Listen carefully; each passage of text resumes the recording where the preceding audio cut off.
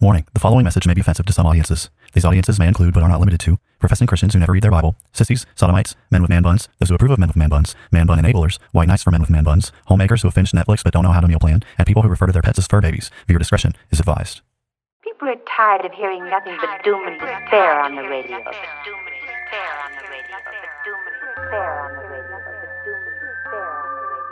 The message of Christianity is that salvation is found in Christ alone, and any who reject Christ therefore forfeit any hope of salvation, any hope of heaven.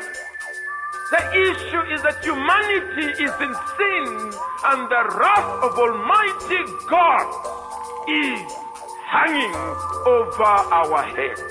They will hear his words, they will not act upon them, and when the floods of divine judgment, when the fires of wrath come, they will be consumed and they will perish.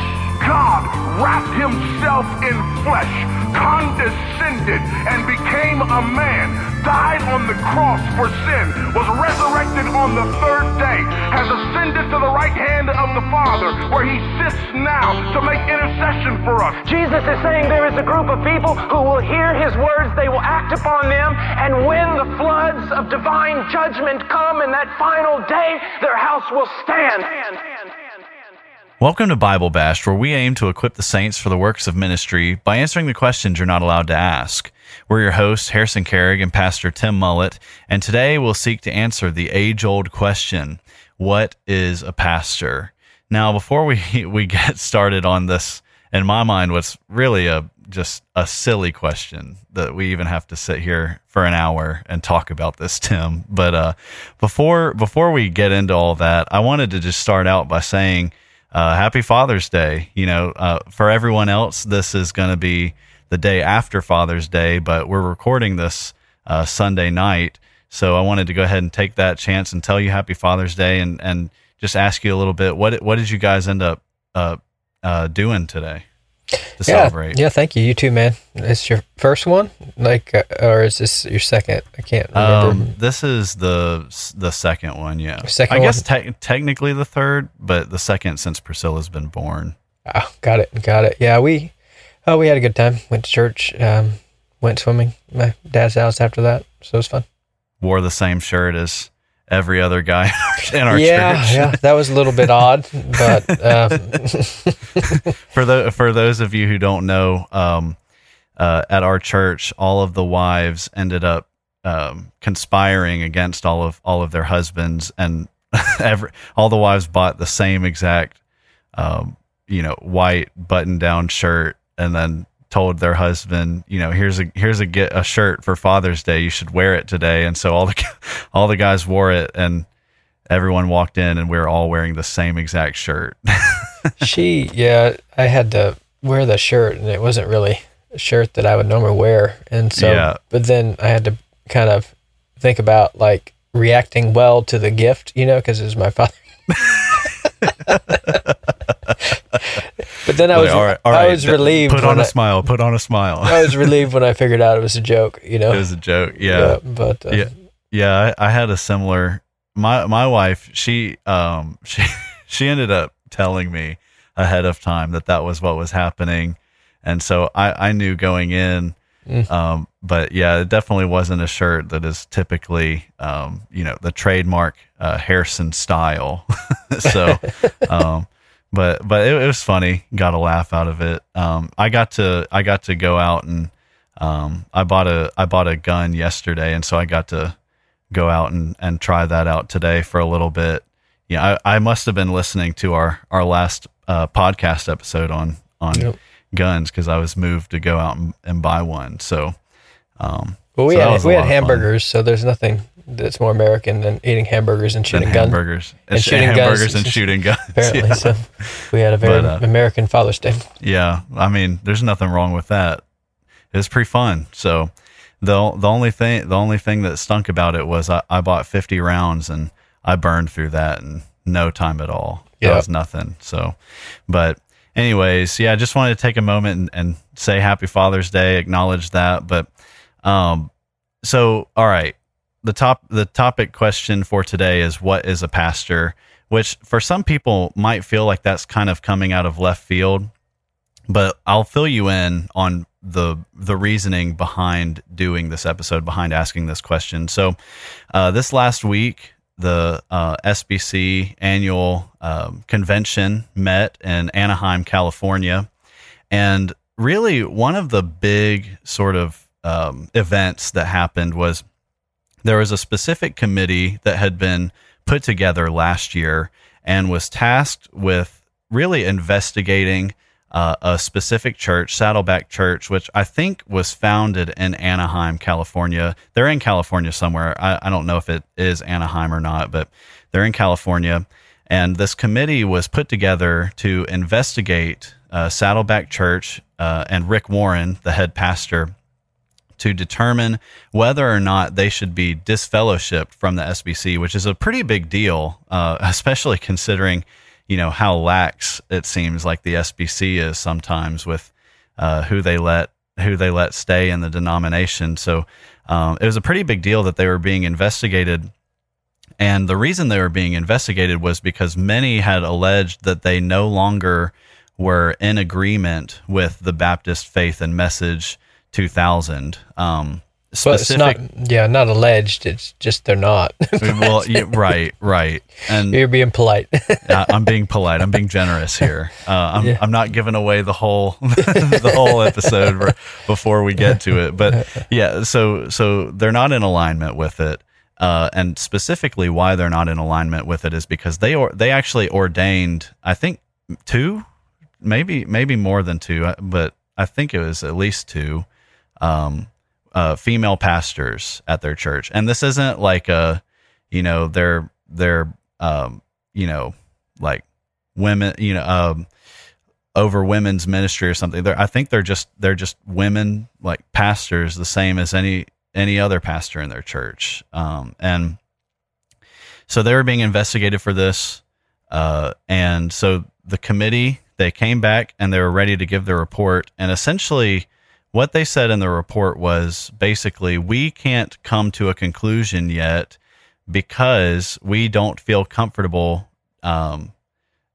defining what a pastor is specifically. So our recommendation is that we put together another committee that is now going to study and determine what the term pastor actually means, which is it got not exactly the most favorable response from everyone at the convention, especially Al Mohler, which I thought was a little surprising that he was so outspoken about this. I was glad he was, though, because this is a pretty big deal.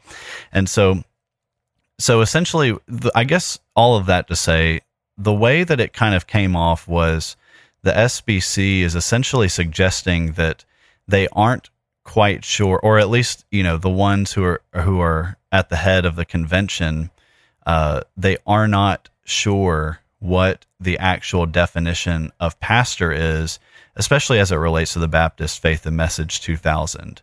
So, well, I believe him. Yeah. I mean, it's concerning, to say the least, that they're having to come back and say, we need a committee to determine this. So we thought it might be helpful to maybe try and cut out a year's worth of work for the SBC in about an hour to an hour and a half, and just talk about what is a pastor, what does that role look like, what are the responsibilities, what are the qualifications, what is it?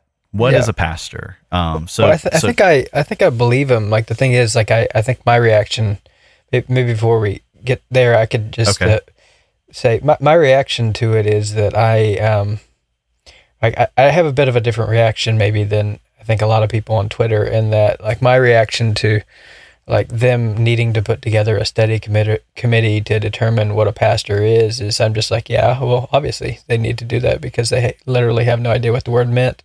But then it's not something that's like news for me, if that makes sense. Right. Yeah. So, I mean, like, the fact is that, like, this is something that, like, this is not like coming out of left field, meaning, like, this is something that they've confused for a long time. and it's something that they like. I've had no confidence that they have ever known what that word meant at all, Right. Which is why you have like youth pastors and you have worship pastors and you have, women's pastors that have been a normal thing. Like, you mentioned like the idea of like, this isn't just a female pastor or something. Like this is like, these are not categories that never make any sense, period. In the SBC for many years, they have essentially put women in roles that are requiring of them to do things that are restricted to elders in the church. And they've done that for years. And so like the whole idea of like a female Bible study leader is something that like makes no sense biblically. Like the idea of a youth pastor is something that makes no sense biblically. Like the idea of a worship pastor is not also considered an elder at a church absolutely makes no sense biblically. Like none of it makes any sense. And there's not a category for that in the Bible. For any of it, yeah. I mean, like the Bible has categories for pastors, but then what's happened is they've been playing fast and loose with this term for many years, anyways. And like regardless of whatever they call women, they put women in pastoral roles for many, many years. And like wonder of wonders, big shock. Like now they don't know what they've done, Right. And now it's like complicated to them, and they. They've had women on committees for years that are picking pastors and making finance decisions and everything else. They've put women in positions of authority within the church, and they've had women like the issue is like I could care less what happens with Saddleback. I mean, I could care less what happens with the SBC in general. I think they're a dumpster fire. And then going to the convention is like a wretched hive of scum and villainy, Like it is, like it's a disaster, man. It's like embarrassing, but like I don't care. Like Ichabod is written on that place. But like the point though is just to say that they've done this for years, and like Rick Warren or not, it doesn't matter. Like to me, it doesn't matter at all, because it's one of those things where functionally you have put women in pastoral roles. The whole denomination's doing it. Mm-hmm. Even a lot of the guys reacting, like the good guys or whatever, reacting against this kind of thing, they're doing the same kind of thing. Mm-hmm. I bet, I'm not saying they all are. I'm just saying like the vast majority of SBC people are playing fast and loose with this concept in general. So like, yeah, they absolutely have no idea what this word means. And like, I believe them. That's the point. Like, I don't think that anything like this is not new. This is just revealing like a profound kind of confusion that has been created because the SBC has a habit of creating, like what they do in every single way is that they make, in order to violate the Bible, what the Bible says is they create these kind of extra biblical categories. And then like those categories are not bound by the rules of the Bible. And so then if you want to have, like there's no concept in the Bible of like a youth pastor or something like that. But then if you create a youth pastor, then you get around all the biblical qualifications of a pastor, right? Mm-hmm. And so you have something that's called a pastor that has none of the qualifications and, only a bare bones kind of expectation of what the actual role is, right? So you lower the standards, you change the role up, and then you create confusion to the point where like the funny thing is that this is actually a serious question that these people are asking. And it's because they have grown up and lived in a framework that has like no understanding of ecclesiology.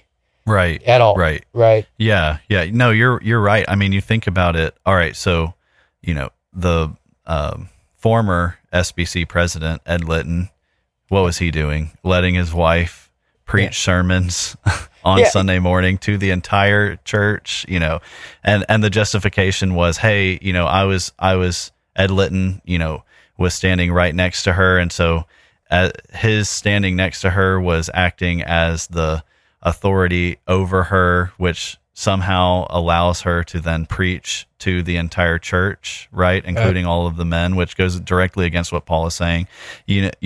For years and years, you've had women going to SBC institutions of higher learning and getting pastoral degrees. They're even MDiv. And you've had Beth Moore preaching at conferences for years, right? And so you like they're doing it at the conferences, they're doing it at the parachurch level. Hey, and you know what's the most interesting thing is I don't know if you know this, but I watched the live stream of that whole presentation, and the head of that, or at least the one presenting all of the information. I don't know if she was the, head of the committee, but head of the committee, yeah. But she was at least the one presenting all the information. She was a woman. Yep. Well, that's the thing. That, like, at every single level, you have like women leading worship who are essentially doing so in an authoritative manner. The point is just like, this is at every single level. And what you do is you create these extra biblical kind of things. So it's like, hey, this is a parachurch organization. This isn't the church, right? So we can have a female seminary professor at our seminary or whatever. This is a conference. This is not a local church gathering. And so what you've done is you've created extra biblical categories, and then you do what you really want to do. And then, like, at some point, it's like, oh, yeah, now we need to go study this because it isn't entirely clear. But the problem is it's absolutely clear to anyone who has their eyes open and has their eyes open the whole time. Right. Like, the issue is, like, if you see what's happening, like, I've watched them do this game for years and years and years, and this is nothing new. Like, this is just something that people are outraged right now by, but this is something that's been happening for years. And like the problem is the SBC, it is pragmatic to the core. Like, that's who they are. They're pragmatists. And, it's like, I thought, when I went to seminary, I'm the kind of person, I went to seminary, but then I went to seminary because I had all these questions about the Bible, but I didn't look to seminary to answer my questions about the Bible. Like our podcast and, in a lot of senses are the kind of questions that I've asked myself over the course of like years, and I went to the Bible to try to find answers to these kind of things. And I went to seminary in order to like have an extra set of people who have been doing it longer than me speaking into that process. But it wasn't a process, like it wasn't as if like I wasn't engaged in that process actively myself. I mean, like all these questions, what is a pastor? What is a church? These are questions that I've, looked up the Bible and, read books and done everything I can to answer these kind of questions. But then like your standard SBC kind of person really is not doing that at all. Okay? No, they're not. They're not. They're not at all. Like even the people going to seminary, they're not doing that kind of thing. Like they're not, like they're just like, what they're doing is they're going to seminary, like never having very little understanding of what the Bible says at all on their own, and then just doing whatever they're told, right? Yeah. And then, then they're going into these churches and just following the leader, blindly following the leader. And they've never just stepped aside and asked themselves, like, what does the Bible say about what a church is and what it should be doing in a way that I want to do what the Bible says first. I don't want to just mimic what's happening. And so right now, like with the SBC, you do have a lot of like fundamentally sycophantic, pragmatic kind of people who basically are governed by pragmatism. And that's what, and so like what's happened is that at every single conceivable level, like they obviously don't know what a pastor is. And they have, like, it's like, this is like, well, I can't emphasize this enough. Like, this is not new. They haven't known what a pastor is ever. Like for years, they obviously don't know what a pastor is. And it's a joke to anyone who actually does it, And so like, the joke is not that they're studying it right now. The joke is that like, it's just now dawning on them that they have no definition of this, for years and years and years. Like this, the joke is that they haven't been aware that they've been a joke for so long, Yeah. Like that's the thing that's funny about it. I mean, the thing that's funny about it is it's just like you guys, like you have no idea what you're doing, and you haven't had any idea what you're doing for years. And then the problem is if you're the kind of person who steps into that and says, like, they absolutely have no idea what they're doing. It's just like, then you're the cranky and, not winsome and everything else. But it's like, they obviously don't know what they're doing. Like, and they're obviously not governed by scripture. Like they're not approaching this topic, like with the understanding that the Bible is sufficient. And if they were to do that at any point, like almost everything they're doing has to change, and they don't want to go there with it, because that doesn't make the people happy and get the numbers that they want, Right. Yeah. And in my mind, we were talking about this a little bit before we started recording, but in my mind, this suggesting that a committee needs to be formed to spend a year to study, what does the Bible say a pastor is? In my mind, at this point, it just feels like what do we need to do to redefine the term into what we want it to be? It just feels like a downgrade. Like the fact that they're even having to do that is already an utter failure. Yeah, it's hard to make. I mean, in 2000, they defined it pretty well, I thought. And Al Mohler seemed to think so too. But I think it's one of those things where, like, it's hard to know.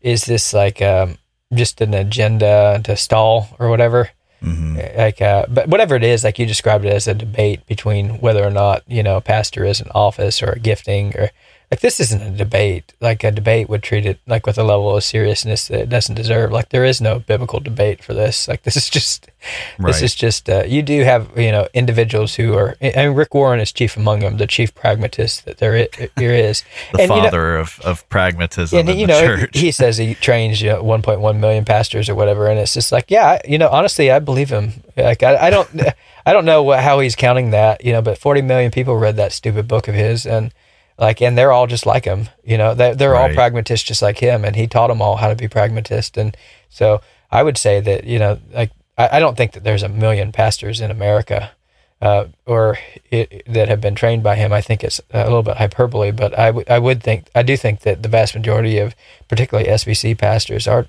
fundamentally, wish they could be Warren, So right. Yeah. I think you're right. And I think that's evidenced by the fact that he was let, talk for 5 or 6 minutes given straight. The place of honor, But I don't know if the agenda is to stall or not, but I don't know if it's like a agenda just to, like, let's form the study committee so that we can, slip in this error intentionally. I think that's probably what's happening, but I do think that they are bone ignorant about what the Bible says. And I believe, like when they say they don't know what a pastor is, like I absolutely believe them, because if they did, they wouldn't be doing half the things that they're doing for years now. Right. Now, that's thinking the best of them, when you probably don't deserve it. But it may be that, they, like saying it's ignorance is far too charitable in that it's evil, Mm-hmm. And it could be knowledgeable evil. I wouldn't put that past them either, but I do think that they're, that stupid that they don't know what the word means for sure. Right. Yeah. Maybe I'm giving them too much credit, huh? I think that, when J.D. Greer says the Bible, like he repeats that, from Jen Wilkin, the Bible whispers about sexual sin and it shouts about oppression and all that. It's just like, I think you literally have never read this book before, man. Like, I really think that you are that ignorant about what it says here. Like, in that, like, you didn't realize how stupid that was, like, and how many verses that there are that actually speak, like, do not be deceived. The sexually immoral will not inherit the kingdom of God. Neither fornicators, nor idolaters, nor adulterers, nor effeminate, nor homosexuals will inherit the kingdom of God. And such were some of you. I really don't think you knew that was there. I don't know that you know what Revelation says about, outside of the dogs and the sexually immoral. I don't think that you know what the Bible says when it says that all other sins are, outside the body. Outside the body. Yeah, I don't think you've ever read this book before, man. I think you're getting, I really don't. I don't think you've ever read it before. Not once in your life. I don't think you've read it. I think or it was so long ago you forgot what was in there. I think you're just getting your sermons, someone's doing them for you in order to make you look good, and just a book you're totally ignorant of. But I think that, I think that most SBC people are pretty ignorant about everything that's in there, because they couldn't do the things that they were, like, I don't think they could do the things that they're doing if they had a clue, like what's actually in the book, Yeah, Al Mohler didn't want to go there at all, Yeah. And so, it could be that they're just stubborn and evil. But I do think they're just ignorant. I think that they are, like people like Priest. I think that they're ignorant. Like, and it's a culpable ignorance, because they should know, culpable ignorance. They should know better. But like, I don't think they have any idea what's in there. Right. Now, we've railed on the SBC for about 15 minutes or so. Maybe we could do it a little longer, we could keep going, but I'll stop it there. But maybe I'll get one more dig in right here. But all right. So the SBC, they're gonna put, as far as I know, that passed, and they're gonna put this committee together to study what a pastor is. Maybe that failed. I'm actually not sure now that I think about it, but I don't remember ever hearing about the vote on it. So I'm not sure what the status of that is, but assuming that is the plan, they're gearing up to put together a committee hand selected by the current SBC president, Bart Barber. They're going to spend a year studying what a pastor is. Tim, maybe you could really help the SBC right here. Sure. You could save them a lot of money. Mm-hmm. You could save them a lot of time by, in about an hour or so, by just answering the question for them. And then we can go back and we can point everyone back to this podcast. And then, that'll just save everyone a lot of effort, I think. Yeah. So Tim, save them time, save them money. Tell us, what is a pastor? Yeah, I mean, it's an embarrassing question to have to answer. You're like, this is insulting. in this kind of context, it is particularly embarrassing. But pastor is not a word that's actually in the Bible, and that may take some people by surprise. Meaning, like, that word itself is not like a word that is used. Now, like, you'll find it, if you look up like pasturing, you'll have like shepherds in the Old Testament who are pasturing a flock. And essentially, like, the idea of a pastor itself is the idea of a shepherd. So it's a term that is essentially synonymous with shepherd. Essentially this is like an old French, Latin kind of word in that way that is a synonym for shepherd. And, that's really, like, if you want to think about the primary metaphor that God uses to describe, like, what you might describe as the office of pastor, is like this word shepherd. Okay. Mm-hmm. So, you have a variety of Bible verses at that point that are essentially, like biblical metaphors that are used to describe the same role. One of the primary words is elder. Okay.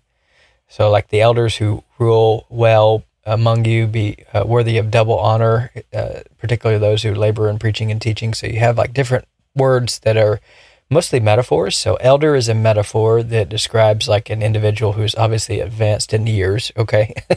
So like elder, has a normal connotation. Shepherd the flock of God among you, exercising oversight, willingly, not under compulsion, everything else. So you have like the term, you have a metaphor of elder, you have a metaphor for shepherd, which is probably the primary one, the shepherd one. But then you also have, like, if anyone aspires to the office of overseer, let they aspire to a noble calling, let them be tested first and all that. So like the issue there is you have like these different metaphors, right? So overseer is kind of a metaphor, elder is a metaphor, shepherd is a metaphor, but then they're all pointing to like this one particular office. And so there's a variety of descriptors there that are given, like, so overseer, shepherd, elder, to the same kind of role. And then, you might describe that role as a pastor. That's fine if you understand that word pastor simply to be a shepherd, if that makes sense. Mm-hmm. And so essentially, you talk about, well, what is like that role? And I mean, it's not like, it's just the kind of thing that's like, it's not really all that complicated. You can, look it up in the dictionary. It's not really all that hard.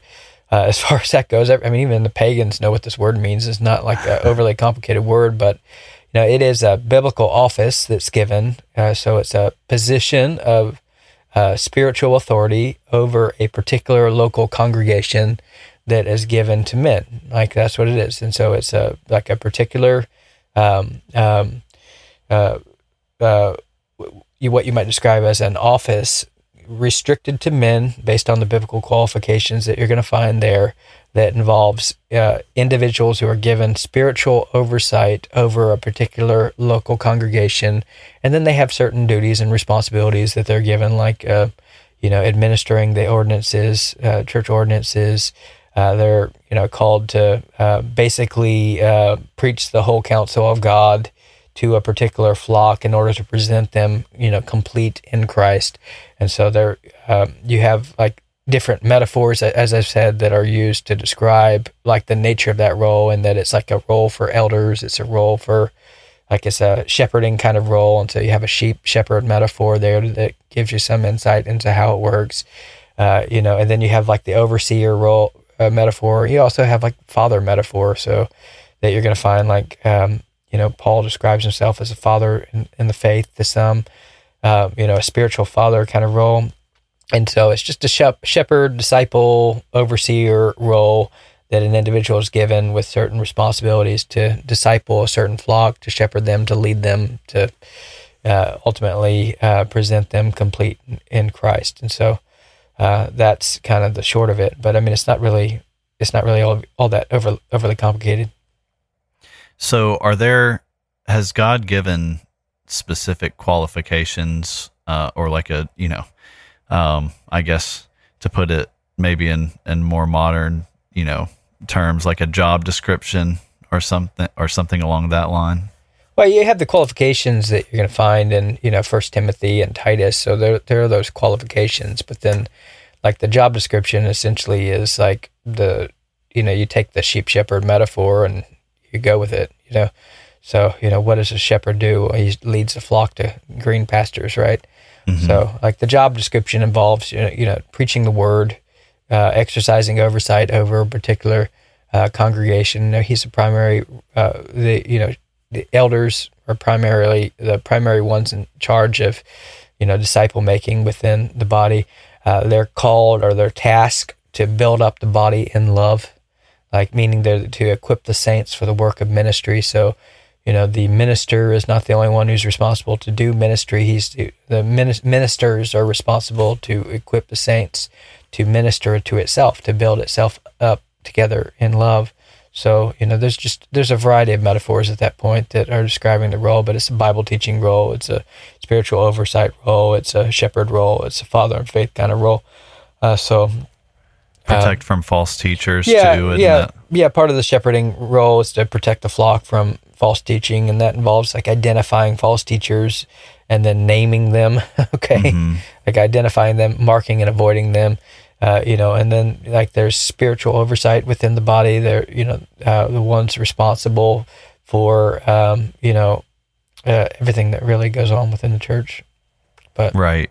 And so what are those qualifications given? You could just read through 1 Timothy 3. 1 Timothy 3:1, saying is trustworthy. If anyone aspires to the office of overseer, he desires a noble task. Therefore, an overseer must be, above reproach, husband of one wife. So literally one woman, man there. Sober-minded, self-controlled, respectable, hospitable, able to teach, not a drunkard, not violent, but gentle, not quarrelsome, not a lover of money. He must manage his own household well with all dignity, keeping his children submissive. For if someone does not know how to manage his own household, how will he care for the flock of God? He must not be a recent convert, or he may become puffed up with conceit and fall into condemnation of the devil. He must be well thought of by outsiders, so that he may not fall into disgrace, into the snare of the devil. So there's like a list there that you find in 1 Timothy, and mm-hmm. you have a very similar list that you're going to find in Titus 1. But those are generally qualifications. But then for the purpose of our discussion, the primary one being he must be the husband of one wife, right? He must be one woman, man. He, you have the he there, and then this is an office that's limited to men. I don't think Paul was talking about like transgender either, was he? That would be a bit anachronistic, but transgender is not a thing. It's just this is playing pretend. You can chop all the parts off you want, but transgender people don't actually exist. Right. So in my mind, there's two pretty big points of contention when it comes to why this is even a debate in the SBC, and we've talked a lot about that first one. We've mentioned both of them, but that first one, asking essentially, can women, be pastors or not? Right. That's a pretty big. I don't know that everyone is presenting that as like this is what we're trying to find out, but essentially that's the battle that's being fought in the SBC. What do you mean? Like, you don't know that that's the battle being fought, meaning like the idea of a female as a pastor over men? Is that what you mean? Yeah, like I don't know. That's the battle being fought. I am saying that's the battle being fought. I'm just not sure that I've heard everyone. I personally haven't seen everyone coming out saying, "Hey, we're trying to figure out if women can be pastors or not." That's what's happening. Right. But I just haven't seen everyone claiming that. I've seen them claiming the other point that I'll mention here in a minute. Okay. But I think that is essentially, what's being fought over here, right. and trying to be decided on, and really, honestly, just from a, functional view, like it already has been decided in the SBC because, like for all the reasons that we've already mentioned, women being allowed to go get, master's degree in pastoral ministry and being allowed to head up committees in the SBC and make financial decisions. And yeah, I mean, if this was a serious discussion we were having, you would do that, like with meaning, like if this was a serious discussion that's being had, they would have identified it years ago. I mean, there's been plenty of like lady pastors in the SBC. They've just been pastors over women for the most part. Yeah, yeah. And like so like this isn't like we've already lost. I mean, I don't consider myself. I mean, I'm not a part of a SBC church right now, and I don't consider myself unified with them in any way. But they've already lost this battle a long time ago. Right. They have had women doing everything that pastors, are should be doing for years. And they've been taught, by Beth Moore, who is functionally like it's just one step. It's the next step. It's and it's not only it's the next step. It's like the next logical step, because essentially. Like for them, I believe it's confusing because they've basically butchered like the distinction between a pastor and everything else for years, and now it's just like, yeah, of course this is the next step. Like obviously you've had like women pastoring other women for years, so like because you brought into standpoint theory that seemed to think that a woman couldn't learn anything from a man unless she hears it in her heart language from a woman or something. Mm-hmm. And so like you've done this for years, and this is just the next logical step that obviously like you have to now make sense of what you've done, and that means, well, maybe there's some way to nuance it to get to this, right. Yeah. Like to where like, well, maybe they don't have the office of pastor, but then they have the gift of pastor or something like this, Right. Now the reason I bring all that up is just to say, so where are we getting that it can only be a man then? Yeah. Where are we getting that? Well, is it just because like we just hate women? That's what it is, right? We hate women. We're misogynistic. We want to keep women in their place, and I think Eric Kahn or something had a funny tweet like along those lines. Something like women, don't only exist to make sandwiches, but they also exist to. Make meatloaf and and babies and hey, yeah, they get to wash dishes too. They also get and do the laundry, But I mean, the Bible obviously says the saying is trustworthy. If anyone who aspires to the office of overseer, he aspires to a noble task. Therefore, an overseer must be above reproach, a husband of one wife. This is a role. The office of overseer is a role that is restricted to men. And, God has like chosen men to be his primary teachers in the church. Paul says he doesn't permit a woman to teach or exercise authority over men in the church. And so we've, like he called, men to be his apostles, as men who wrote the scriptures. So, and he did so for a reason. He's equipped men to take on this role. And there's ontologically men are different than women, and women are, yes, they're much more prone to deception, and they're not equipped or qualified for this kind of role, and that's why he made men to do it. And so, that doesn't mean that men are better than women. Men are just better than women at being pastors, and it's obvious that that's true. I mean, men are obviously better at women than being pastors. That's why, if you look at all the denominations that have women as pastors, like they're filled with all the rainbow LGBTQ nonsense, because like men are obviously better at the job than them. Mm-hmm. And they've been designed by God to be. But, this, like the whole of the Bible teaches this isn't just something you find at one point. Let the women like learn in silence in the church. And if they have a question, let them ask their husband at home, for it's shameful for a woman to speak. Like there's just all these verses that we're not allowed to talk about that are there. Right. That have to mean something. Sure. Yeah. So I think that's sort of the first big, it's a pretty contentious point that I think is being fought over even, and one side is willing to say that that's being fought over. Right. And that's the side that's saying, no, women can't be pastors. And I guess really quick while we're talking about that, I did want to ask you, so what is there, is there any sort of justification for, women being pastors over other women only? No. Okay. Why not? I mean, that's the point. Like, the point is that there's not, the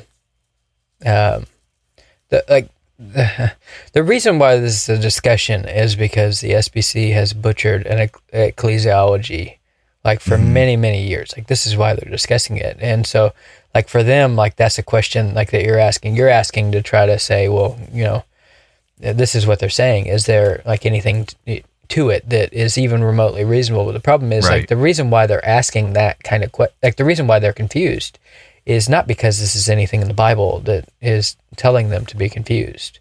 Okay? So, like, there's nothing in the Bible that is putting this point forward. What's happened is that you essentially adopted, like, a seeker-sensitive approach to church, and it's like every age, every stage, it's consumer-driven, it's poll the audience, figure out what they want. And, like, what's happened is, like, the church is largely tried to, like, it's man-centered to its core. I mean, and that's what Rick Warren taught everyone, to be man-centered to its core. And so what you have to have is you have to have the church, like, segregated by age and by gender at every conceivable level, so that every individual, like, gets something for them, right? Mm-hmm. So, like, your standard church shopper goes to church and they think, what do you have for us, right? It's like, oh, we don't have anything for you. All we have is, like, the teaching of the Bible by an elder every week, sorry, we're just, like, we hate you, like, 1-star review. Yeah. I mean, like, we literally, hate your kids and hate your wife and hate everyone else because we don't have anything for them, right? And in a lot of churches, they feel, like, deeply embarrassed when they're asking those kind of questions. But, like, when I'm asked those kind of questions, what I say is, well, we have the preaching of the word every week, and, like, we have corporate worship every week, and, like, this isn't really about you, it's about God, and we gather here to worship God and to equip the saints, and we do that in the way that the Bible prescribes. And so if you, don't like the Bible, then you're not going to like our church, so we're not, but our church isn't about you, it's about God. Okay. Right. Like, but then the thing is, like, so when you do that for years and you think, like, that you have to have, like what's happened is you have a bunch of unsubmissive women who don't like men and, like, want to hear the Bible, from another woman being taught. And so, like, in order for them to feel like they get anything out of it, and it's like, well, you have a problem with God's designed role of pastors in the church. What you have is you have a lot of churches who have essentially catered to that. I've been at churches where, like, women, like, they had to have their own Bible study because they would feel like, because they were divorced and they, all this stuff, and, like, they would feel embarrassed being around, like, the rest of the body, and they had to have their own little thing for them, and then if you take that away from them, they leave. Like, but the point is, we've been doing that kind of thing for years, and so the problem is not coming from the Bible. The problem is coming from our culture and coming from our society. It's coming from, like, a corrupted church. So when you read through the Bible, there's no idea, like, there's nothing in there that would even remotely tell you that a woman has any business teaching at church, period. Okay. Mm-hmm. Like, no business whatsoever. Like the passage that people go to when they're trying to justify this kind of thing is Titus 2, but then you have to actually read Titus 2. Like, you have to actually read what it's saying, and what it's saying is very different than what you think. So, Paul says to Titus, but as for you, teach what accords to sound doctrine. This is Titus 2:1. Older men are to be sober-minded, dignified, self-controlled, sound in faith, in love, and in steadfastness. And then notice this. Older women likewise are to be reverent in behavior, not slanderers or slaves to much wine. And notice what it says there, to teach what is good. And so what are they to teach, right? They're to teach what is good. And so train the young women to love their husbands and children, to be self-controlled, pure, working at home, kind, submissive to your own husbands, that the word of God may not be reviled. Notice what they're teaching. It's not doctrine. Like, this isn't a Beth Moore Bible study. This is not even Kay Arthur, like this, what they're teaching is women to, like, what this involves is like, hey, let's pull out a cookbook, okay? Mm-hmm. And teach you how to cook. Let's talk about a meal plan. Let's talk about a schedule. Let's talk about a cleaning schedule. Like, let's talk about like how to love your husband well. This has nothing, like, this is practical. Like, this is practical domestic duties. This is how to take care of a kid, how to breastfeed a kid, how to please your husband. Like, this is like that kind of stuff. This has nothing to do with us all have a Bible study on 1 Timothy, like, at all. Like, in fact, like, the Bible says over and over again that women are to be silent in church. And if they have a question, ask their husband, right? So but what's happened is if they're appealing to the Bible at all, it's Titus 2, but it has nothing to do with what we're talking about. Like Titus 2 has, like, this has nothing to do with anything like that a pastor is doing. You understand what I mean? Right. Like, meaning like a pastor is going to be, teaching what accords to sound doctrine, and like older women are to take the younger women under their, whatever the expression is, like, take them under their wing. Yeah, they're going to take them under their wing, and they're going to teach them how to run a household and to be domestic and to love their husband and love their children. And the fact is, the church needs like older women to do that, and they're not doing that. And all the women who are leading their Bible studies, they're not even remotely teaching them how to do the dishes and teaching them how to cook and clean. In fact, they all laugh at that and mock that as if they need more of that, while like their house is an absolute train wreck and a mess. Like, the fact is, we need older women to do that, to teach younger women how to be domestic, like, particularly because a lot of them don't have moms that taught them how to do it. They need to teach them how to do that kind of thing that doesn't come natural. But like, that doesn't need to be done in the context of the corporate worship gathering every week on the Lord's Day. That is the kind of thing that's ongoing discipleship, during the week, kind of thing. And like, and it has nothing to do with what we're talking about whatsoever. But the point there is just to say that, like, if you were to, like, what needs to happen in this kind of discussion is we need to, like, what we have is you have a bunch of churches that haven't been run by the Bible, period, So your standard SBC church is just run by deacons. And it's like, have you ever read the Bible before? You know that deacon is a servant. It's not an authoritative role at all. No, they're being run by deacons, like, and they're, basically run through majority vote. And they filled with committees and everything else. And so we just don't have an ecclesiology, and we don't know what we're doing. And like, we're just taking our cues from, what these big churches are that seem to be successful and get the people in the door. And we're just pragmatic, but this isn't like a biblical case. Like, if you were to think about what the Bible is saying at that point, like, what you would come away with is that God wants the teaching office in the church to be restricted to qualified men. And we need to chuck, the vast majority of the things that we're doing, all these programs that we're doing and all these activities that we're doing, and keep it simple and just do the things that God called us to do. And, and like, the idea that everything should be age segregated and, gender segregated is just nonsense, man. And like, most of what we're doing we would get radically a lot simpler if we would just do what the Bible says. Right. Now, the second point of contention, is what I have seen a lot more people putting out there, especially the lean, like, left in the SBC, that are typically progressive. And that is, and we mentioned this earlier, but we didn't really flesh it out. And that point of contention is basically just, when it comes to defining a pastor, the term pastor or the role pastor,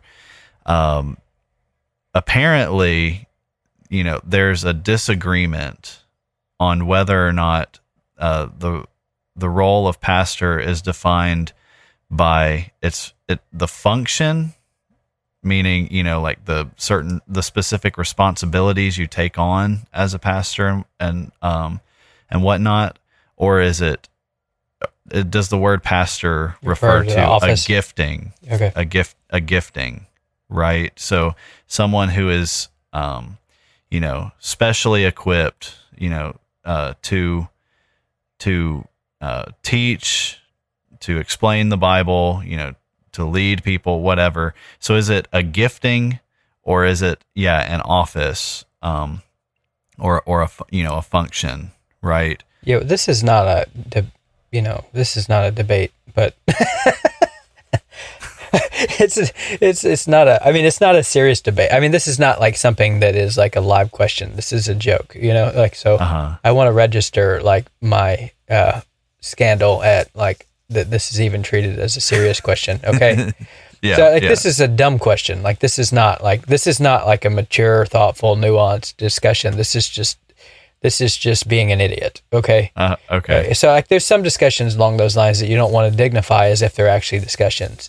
And like if this is a legitimate discussion, then like this is just irrefutable proof that the SBC is absolutely a dumpster fire that everyone should abandon. And I'm happy to say that that's probably true.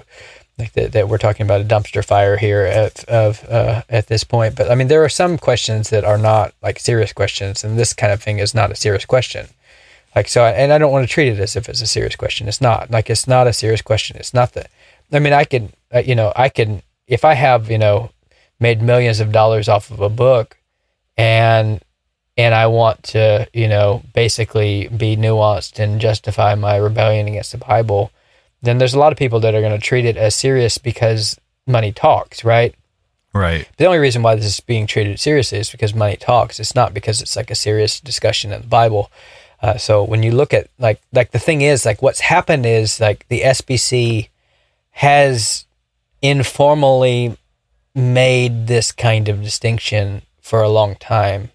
And so it feels to people as if this is something that's like a serious discussion, because they've made that kind of distinction between like a gifting and an office. So they've had many women who are functionally operating as elders in a wide variety of ways, in a wide variety of situations for years. And so what's happened is that that's become normal to them, okay? Like that's normal to put women in roles that are designed for men. And they've done it for years and years and years, because what they've done is they've redefined, like they've made up new roles, right? So like a committee member, like the Bible doesn't say anything about committees, right? So, but then if you make up a committee and you put a woman on it, like then that woman could be, teaching and exercising authority over men in that kind of context, and no one thinks twice because you made up a role. And then basically it's just like, well, the Bible doesn't say anything about who should be on committees, man, but that's not like serious. Like that's not a serious point that's being made. What's happening is that's just the mechanism you're using to violate the Bible, right? So you're trying to find a loophole. Right. And that's what they've done with the seminaries. That's what they've done at every single conceivable level, is you just make up new things, right? And then you say, well, the Bible doesn't talk about this specifically. And it's like Jack Handy's deep thought that you just had, right? And it's just like, oh, this is, what do we do about this? Like we need it. Like it's not clear. The Bible's not clear. It's like, well, no, the Bible's absolutely clear. Like that there are pastors that he's called and equipped to do certain things. And so like the issue is you have two approaches to this kind of discussion. Like you have a sufficiency of the scripture approach, and the sufficiency of the scripture approach says the Bible's sufficient about what God wants to happen in his church. And if the Bible's sufficient, then what you need, like what you do with that kind of perspective is you say, the Bible's given us everything we need to know in order to run a church, right? And so what you do, like when you go that route, then you look at the things the Bible says to do, and you see that Bible's called men to be elders and overseers and shepherds and pastors, and fathers in the faith. Like God has called men to do that. And so, and the Bible said that, God says that, I do not permit a woman to teach or have authority over men. So meaning like you can, if you're going to run a church with the Bible being viewed as sufficient, then you're going to say, well, what are the offices that he's given? Let's give those individuals the responsibilities that are afforded to those offices, and let's not give those responsibilities to other people who do not meet the qualifications. Now, when you like do that over a long period of time, and you start giving away those responsibilities and giving away those, creating new positions and giving away those responsibilities, then you end up with a mess. And then you have to, like, at some point justify the mess that you've made. But the issue is you made that mess. Like the Bible, it's not the Bible is unclear. Like you made a mess because you created a bunch of positions that are not in the Bible. And then you're using those positions in order to violate the clear intention of the scripture. Okay. Mm-hmm. And so like you make all these new positions. So at this point, like this distinction between function and, or this distinction between gifting and office, this is not a serious discussion that's being had. Like this is like individuals who've been in high-handed rebellion against the Bible for many years, now trying to make sense of what they've done, okay? And right. what they've done is created a mess that's led to confusion, right? So yeah, it's they're like, realizing they have to show the math and they don't know how. right. And so then it's like if you're in a situation where it's like, hey, you know, like we've had women pastoring other women for years, right? Mm-hmm. And that's obviously okay because we've done it, right? Okay.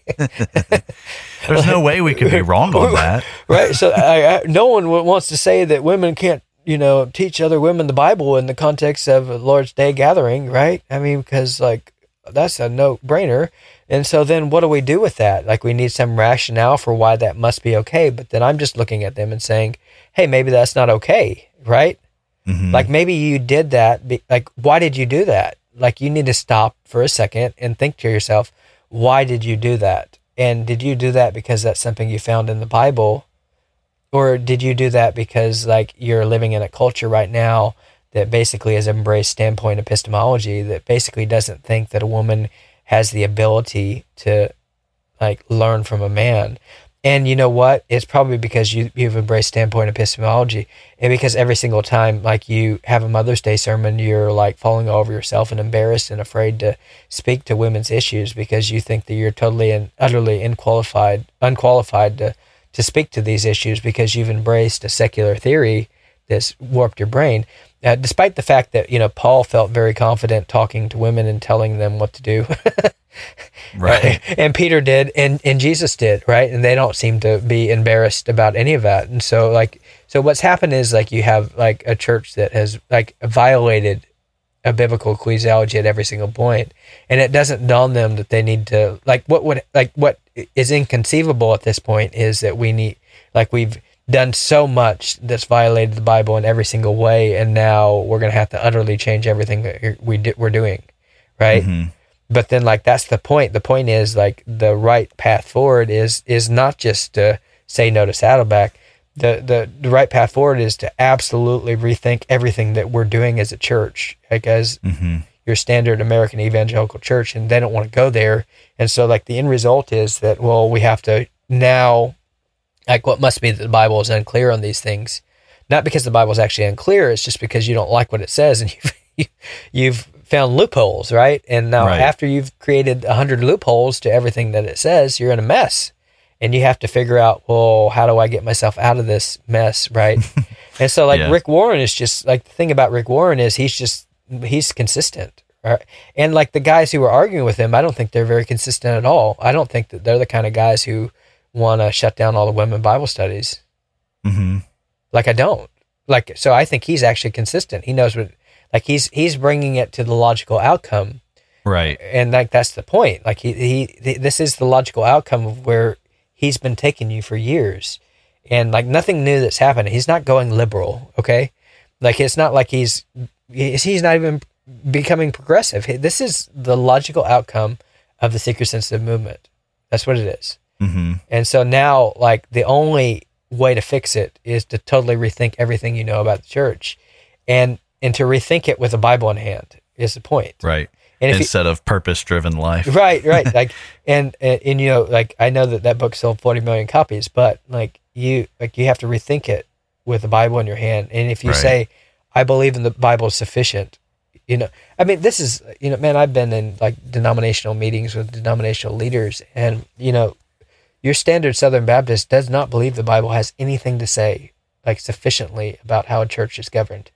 Like it's all pragmatic, man. It's all pragmatic.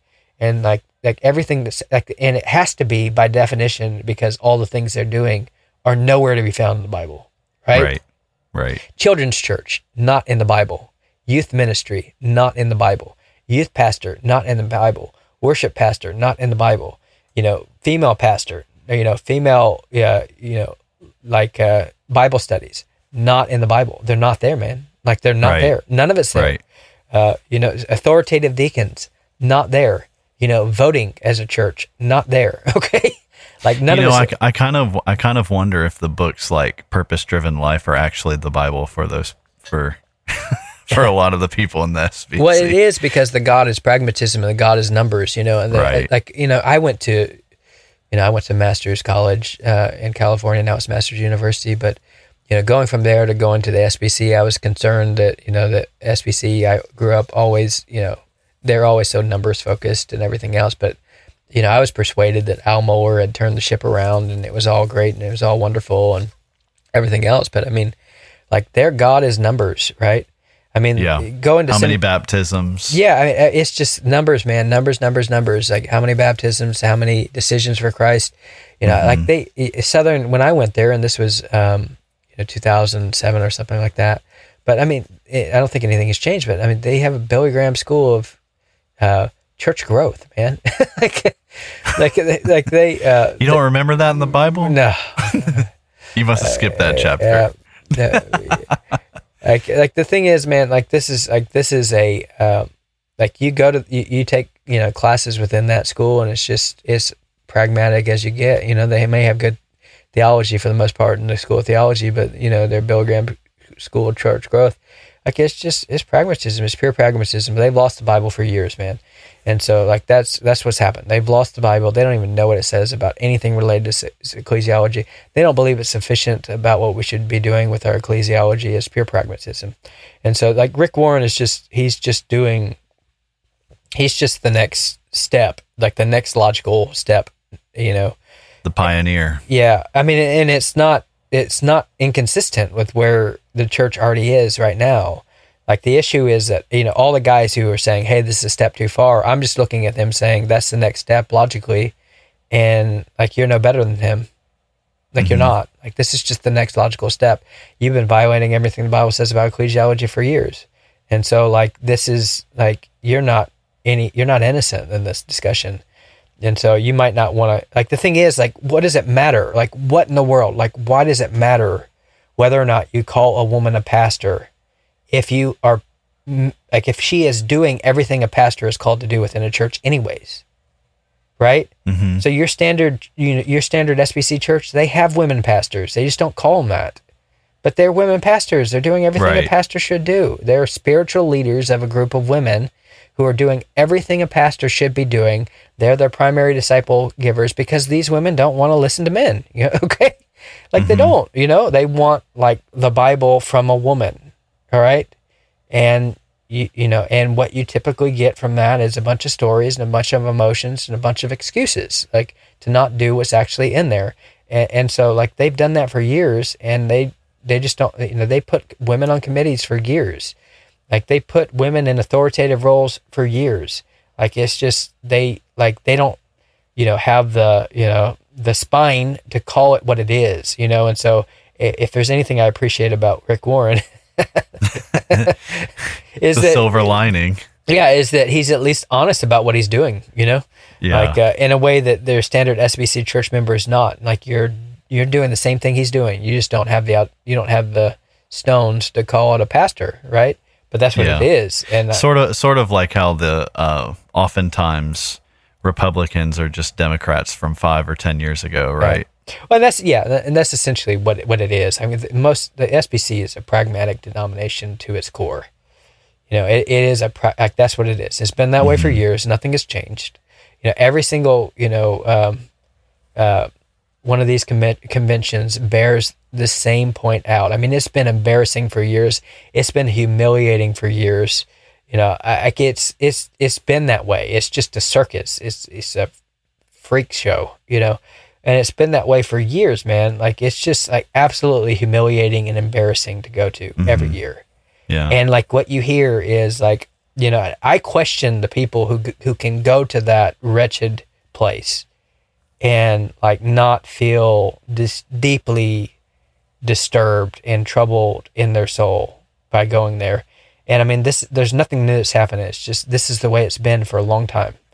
But he's just being honest about it. That's the point, right, about what he's doing. And this is, I mean, it's obviously you've had women pastors for years in SBC. Why don't you call them it? So, just, be honest about it. Yeah. Now, But, did you have a little more? Well, I'm just what I'm concerned about is just like if they were to shut it down, what does it matter? Like, what in the world does it matter? Who cares, right? Like, I don't care if they shut that down. They're still going to do the same thing. They're just not going to call it what it is. If they shut what down? Like if they were to like kick him out of that, right? Oh, disfellowship Saddleback. Yeah, if they were to kick Rick Warren out, and if they were hey, for context, Saddleback Church, I'm pretty sure is the largest church in the SBC denomination right now. Yeah. Which I probably should have given that context on the front end, because I think that is a pretty important point in all of this. They're essentially the rich guy, right? Yeah. They bring in a lot of dollars. They bring in a lot of notoriety to the SBC. And money talks, man. But I mean, if they were to kick him out, I could care less. Like, it's not a victory. Like at least like that's honest about. What I'm trying to say is like they're like what they need to do is like this is a problem that's happening at every single level within the SBC. And like all that would happen if you kick him out is like you're playing pretend. Okay. Mm-hmm. So it's like, why is that? Like, it's like, imagine an open marriage or something like that. Right. Mm-hmm. Yeah. Like, at some point it's just like, or imagine like, a couple who's fornicating with, and they're not getting married or whatever else. Right. Mm-hmm. It's like at some point it's just like, all right, like you're doing everything that a married couple is supposed to do, right? Right. But you refuse to have the commitment that marriage is. You refuse to do so in the context of a covenant. So like that name matters, right? Like that name matters. Like now let's say that you have an open relationship where like you're gonna like as a married couple like show all the benefits of marriage to someone outside of that marriage covenant. And so like, what does it matter if you go all the way and call them a wife, like a second wife? Do you get what I'm saying? Yeah. So, like, let's say you have a church that's just openly advocating polygamy. It's just like, oh, that's a bridge too far. You can't call them a wife. But then, like, every single one of the churches within the denomination is essentially has like a second woman that is functioning like a wife. What does it matter? You get what I'm saying?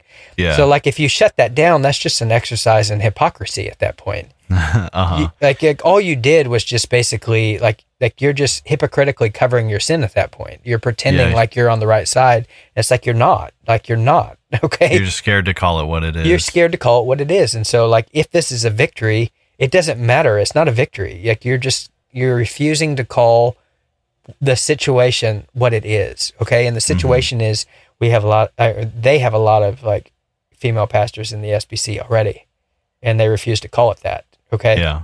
Now, if Rick Warren comes along and wants to be the first to say, "Hey, let's call a spade," it's like, yeah, well, he's right. Call it a spade then. Mm-hmm. But then, like, what is that going to mean, right? Like, well, does that mean that you're going to absolutely rethink everything that you think about women at this point in ministry? No, right? So it's not a victory until you do that. Right. Now, okay, I have one more question that I want to talk about as it relates to defining pastor.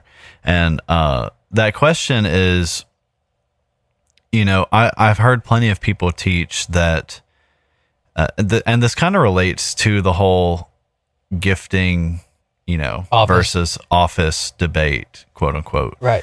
And what I've heard a lot of people say is essentially, if you meet the qualifications that are given by Paul, and Titus, 1 Timothy, if you meet that kind of stuff, then God is calling you to be a pastor, right? So I've heard plenty of people say, "Hey, like, do you feel called?" Sure.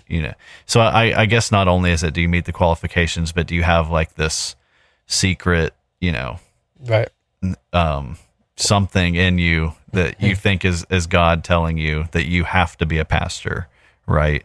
I went to one of the SBC schools, and this was something that was definitely sort of, I took a whole class, and half the class was just talking about that, right? And I pushed back every single time we talked about it, and thankfully my professor didn't just outright fail me for not agreeing, but he definitely, you know, made it known that he didn't agree with my view on it. But it just kind of feels like in the SBC, it's basically just assumed that the way you figure out if you are meant to be a pastor or not is whether or not you feel quote unquote called. Right. Whatever that means. And normally it just means like, do you have a special like feeling inside of you that is indescribable? You know, I can't define it for you, but if you've got it, you know what it is, kind of thing. Right. And essentially what's being implied there is if you have that and then you say, I'm not going to become a pastor, then no one says like, hey, you're in sin. But then, yeah, implied, yes, you are. You are, right? Yeah, like the implication is you actually are, because what's happening, you're getting, you know, essentially like a direct word from God, and you're acting like Jonah, right? You're running the other way, right. So, you know, if Jonah was in sin for running the other way, then you've got to be in sin too for running the other way, if that's how it works. So my question to you is that actually how it works? Because I noticed in I can't remember if it's 1 Timothy 3 or if it's Titus, but one of them, you know, Paul says the man who desires the office of overseer desires a good thing. Sure. Right. So it seems like that's different than what they're describing. But sure. Am I right in that assumption, or are they right in saying, hey, the office of pastor, you know, if you want to be an elder, then it is this certain, like, you have to feel called. You can't just be qualified. You have to be called, whatever that means. Yeah. There's, it may be that we need to do an episode on like the call to ministry at a certain point to kind of ferret some of those things out. But, you have what individuals describe as like the internal call and the external call. And the external call is essentially an offer to ministry. And then an internal call is like basically a charismatic way of talking about like some inner subjective prompting of the Holy Spirit that, you know, is quasi-revelatory essentially. So it's like personal, subjective revelation to an individual. And the SBC is kind of one of the leading drivers of this kind of confusion at that point. And so like between the internal call and the external call, and, you know, I would say that like the internal call is not a thing biblically. You have what you describe as external call. But then the Bible doesn't speak of like an internal call, meaning a command. So what happens is, like, as you read through the Old Covenant, Old Testament, you know, God calls by name Bezalel and Aholiab to, you know, build the tabernacle, certain parts of the tabernacle, and that call is kind of like a commissioning to service. And so, like in that call language with the Old Testament prophets, there's an implied command to go do something, but then to the prophets it was audible, right? And so what's happening is you have like a quasi-charismatic, like mystical corruption of like this audible orders from God, right? To what you now describe as some kind of inner, you know, command. And so like this inner command like is revelatory, meaning like if a person experiences inner command, right? It's like coming apart from the scripture. It's just subjectively to the individual.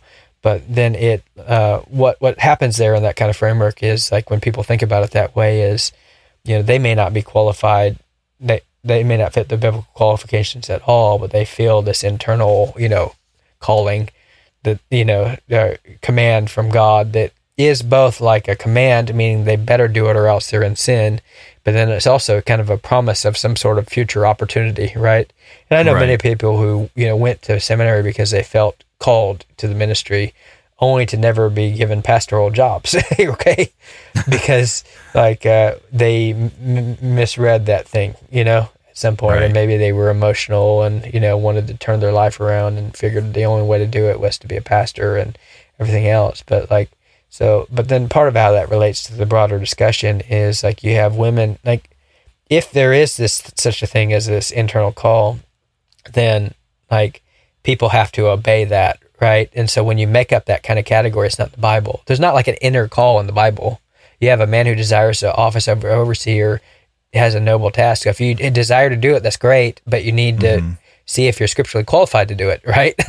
Right. And you have to have, godly men come alongside you and commission you to that for that to even be real, okay? Right, so like desire is fine. It's neither here nor there. It doesn't mean anything. It's just something you might want to pursue and test, okay? But then like, because people view it in the charismatic way, and it is a very much of a stronghold, like the SBC is filled with that kind of thing. Once a person experiences, it's the norm. It's the norm. And not only is it the norm, they're hostile to the idea that they made that up too, right? Right.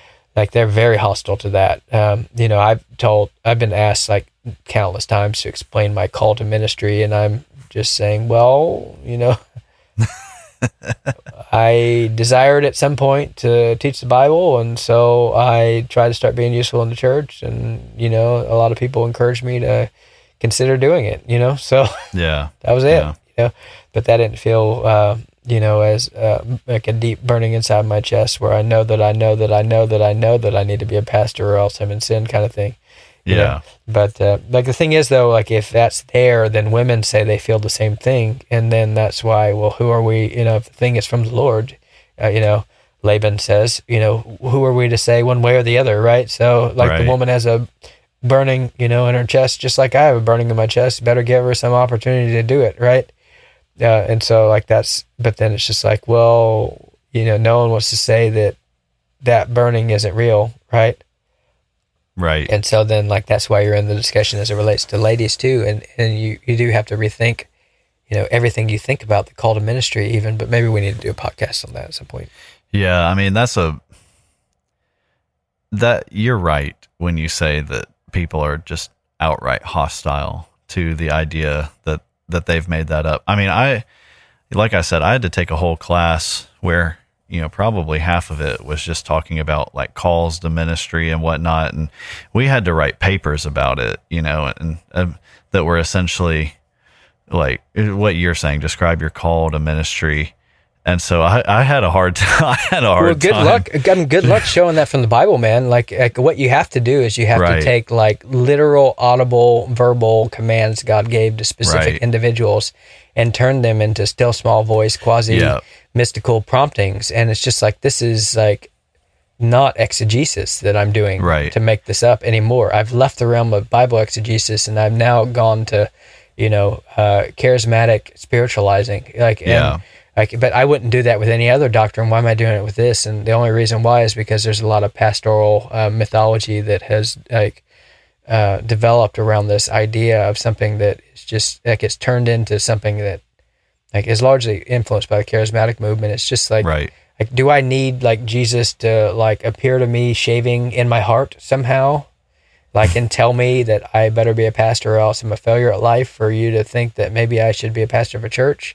It's like, well, I don't want to make up something that didn't happen. Okay. Right. But then like, if you don't have that kind of story, like you're a standard Southern Baptist person, like of God almost talking to you, or just as good at talking to you, it's just like, are we charismatics? What's going on here? Right. Like, but if you don't have that, like I've had plenty of people who are like, you are not qualified to be a pastor because you don't have that. It's like, I'm literally a cessationist, man. Like I don't talk like that. Okay. Right. Like that. We don't talk that way, like, we don't, so we don't do that around here. We don't do that kind of thing. If I start talking that way, I want you to stone me. Okay. If I'm telling you the still small voice promptings, impressions in my heart, even when it comes to a call to ministry, please pick up rocks and stone me to death. Okay. Like that's the point. Like I would rather die than talk that way, so. Yeah.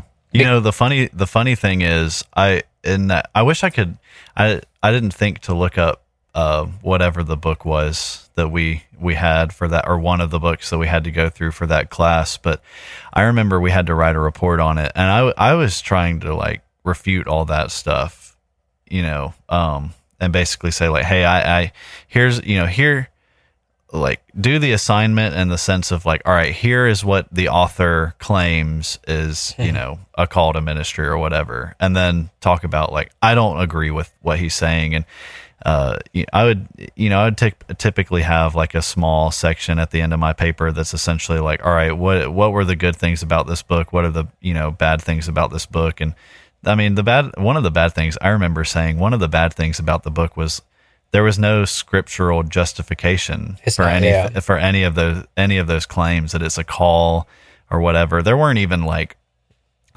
really like, here's stories, from the Old Testament or something that were taken out of context. There was a few, but there wasn't a lot. And I remember saying like, hey, there's just no scripture to back up any of it. Here's some scripture to back up what I'm saying, but there's none that the author used to back it up. And the response I got was essentially, well, at the beginning of the book, he says, he's not trying to use scripture to back this up. And it's like, oh, well, all right, man. Because he can't. That settles, you can't. That settles it. Then, it's not there. It's not there, man.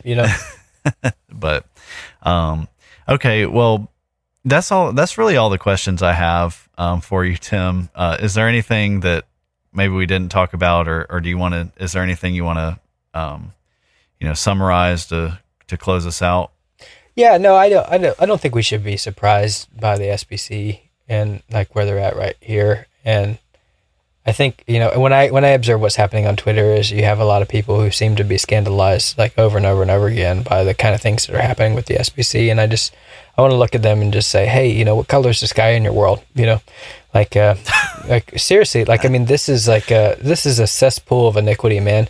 I mean, I went to SBTS and it's supposed to be, the best, Southern Baptist school out there or whatever. And they were selling heresy in the bookstore when I was there. I mean, this is a denomination that's deeply compromised. And like, I think a lot of people are just, unfamiliar with like the circus that is the convention every year. And I would just say, like, we need to quit being scandalized by this. Like, this is a circus. This is a pragmatic denomination.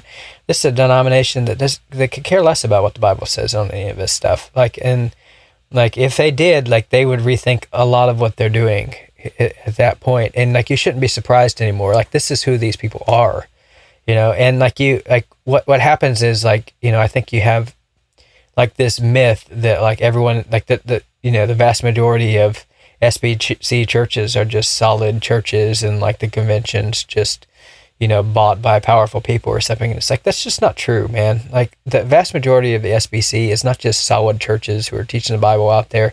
Like they're just churches that want to be the big churches and can't. Okay. Yeah. And they bought the same kind of methodology. You have a bunch of churches that are pragmatic to the core and they're doing everything the big churches are doing. They're just not doing them as well. Okay. So people don't want to go there because they're not doing it as well, but they bought the same stuff and that's what they're doing. I'm not saying that there's not any like solid churches out there, but like they're few and far between. Like I can't tell you, like I don't know any SBC churches I would really even want to go to. I can't count on one hand the amount of SBC churches I would consider going to. And like in any location I've ever been at, like there's like, I can't think of any in Birmingham I want to go to. I can't think of any like in past locations I want to go to. It's just like they're not like if you're a person who likes the Bible and likes and takes it seriously, and you don't want all the programs, you don't want all the activities, you don't want all the circus, you don't want all the entertainment, this is not the place for you. Okay, so like this is who they are. Like they're pragmatic people, and like they're people who like they're like coming from like. Masters University, going to the SBC, it was like I was astonished by like your standard, like the standard mood of the place. It's all celebrity driven. It's all like brown nose, like the higher ups in order to get the positions, and it's just like like a lot of the guys I was talking to at seminary, just like their brains don't work, and like they're just people who want to kiss butt and get ahead. Okay. And like that was strong in the SBC culture to where you just like compromise is part of the deal. Like compromise is just assumed like as the normal state of affairs, that you just overlook stuff and make the peace and, treat rank heretics as beloved brothers and give them hugs at conventions. Like that's the culture that's there. And like, I think that anyone who is wanting to take the Bible seriously, you need to find a new home. as far as that goes. And so, I think as it relates to this discussion, like, is there some kind of distinction between office and gifting? Yeah, I mean, this is what they're doing in order to, like, try to make sense of all the compromises that they've made on these same subjects over the years. And I would say that, like, I don't, like, what is frustrating to me is not, like, I mean, you can kick Rick Warren out and none of it matters. Like, none of it matters. Like, you're in a scenario where you basically have a church culture that has violated everything the Bible says about women in leadership for years. Mm-hmm. And now it's just like if you do that, all you're doing is like giving you cover to keep the status quo, and the status quo has to change, like, that's the point. Like, the status quo has to change, and that just makes you pat yourself on the back and say, oh, we believe the Baptist faith and message or whatever, because we draw the line at calling our female pastors, right? Right. And it's like that, man, you have female pastors already, and you just don't call them what they are. And so, like, I don't care to give you cover and, like, make you into the good guy because you draw the line at calling them what they are. I'd rather you get rid of them, Mm-hmm. So, yeah. But they're not going to do that. Like, and that's not what's going to happen. So, I mean, I'm not a prophet, though some are a prophet. But even if that went, the best way is just you're going to continue to cover for a bunch of shameful things that are happening. Right. It is a denomination that's run by women and children. Women. Like, it is. Like, I mean, that is absolutely true. I mean, almost every conflict I've ever been in an SBC church has been over children's ministry. Mm-hmm. It is a denomination where you have a bunch of people in child-centered homes who believe it's like a church's job to give their kids whatever they want because they've been, like, corrupted at public school all week long, and now they don't love Jesus, and it's your job to give them a volleyball and entertain them. It is a denomination run by women and children for sure.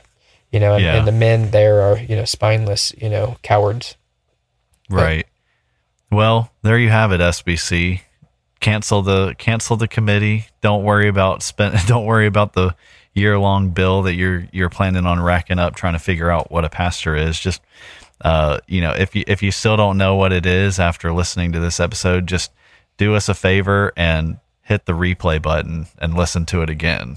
Yep. But no, all of that aside, this is it's really just silly even recording this episode talking about what is a pastor. But I'm glad that we can sit down and, spell out these, what I would assume are really what I think are probably the spiritual milk type things, right? What is a pastor? That feels like spiritual milk. And I would really, I don't know if you agree with this, Tim, but I would really just say if there's people out there that are genuinely asking themselves, what is a pastor? I don't know what it is. Yep. Specifically talking about the SBC. Yeah, I don't blame them if they've been a SBC church their whole life, and like it. Yeah, I can see how it's confusing if you've been an SBC church the whole life because you have a lot of, obviously you have a lot of people doing a lot of things that feel very pastoral, right? Right. And so, like, for that kind of person, I understand how it could be confusing. But then the point, though, is just to say, hey, you go open up your Bible, and it's not all that confusing anymore. Right. But you're going to have to stand against, like, the entire SBC church culture at that point. Yeah, there will be opposition. Yeah, massive opposition. And that's, that's hard, because it's like, how can they all be so wrong? It's like, well, where you have to go to the Word and say, where are you finding any of the things they're doing in the Bible? And if you go to the Word, you're going to find that a lot of the things they're doing are nowhere to be found. Right. Yeah. They're just made up. And I think the people that are the especially really what I'm talking mostly about is the people that are at the top of a convention. If they're genuinely asking what is a pastor, we can't determine what a pastor is. They just don't need to be a pastor. They need to step down. I mean, if you can't define it, you're not going to be able to fill the role faithfully. And so that's my thoughts on that. But they don't. They need to step down. They really do, man. Like I agree. I mean, it's like they don't. I mean, they're not pastors. They're like CEOs. You know, they're like they don't know what a pastor is. Like know, they're pastoring these churches of people that they are not shepherding. You know, right? Like they think, like they think it's okay to preach to them from a video screen from across town. Like these are those kind of people. They have no clue what a pastor is. Right. And they don't have any idea whatsoever. Like nothing they say. I mean, so they are totally, not only are they don't know what they're doing, they're unfaithful to what they're doing, is the problem. Right. And so all that to say, we really do want to do an episode just on the state of the SBC in general. And so that's something that we're working on, and hopefully we'll be able to get out in the next few weeks or so. But we really wanted to be able to talk about, like, let's just isolate this. What is a pastor, right? And talk about that, because that's a very concerning question that has to be asked right now. And so we wanted to, I also want to say, I do think, like you're saying, Tim, I do think there is a difference between the standard, church member in the SBC who's not a leader, in as far as like a pastor or really even a deacon, but just the standard, SBC church member. I don't know that at this point I really even blame them if they can't define it, right? Sure. I think they should be able to, but when you look at the leadership that's out there right now and the way that things have been done, it's hard to hold that against them totally, right? And so when I'm saying that, if they start reading their Bible a little bit more, then they should be. They would realize they would be troubled and they would want to leave.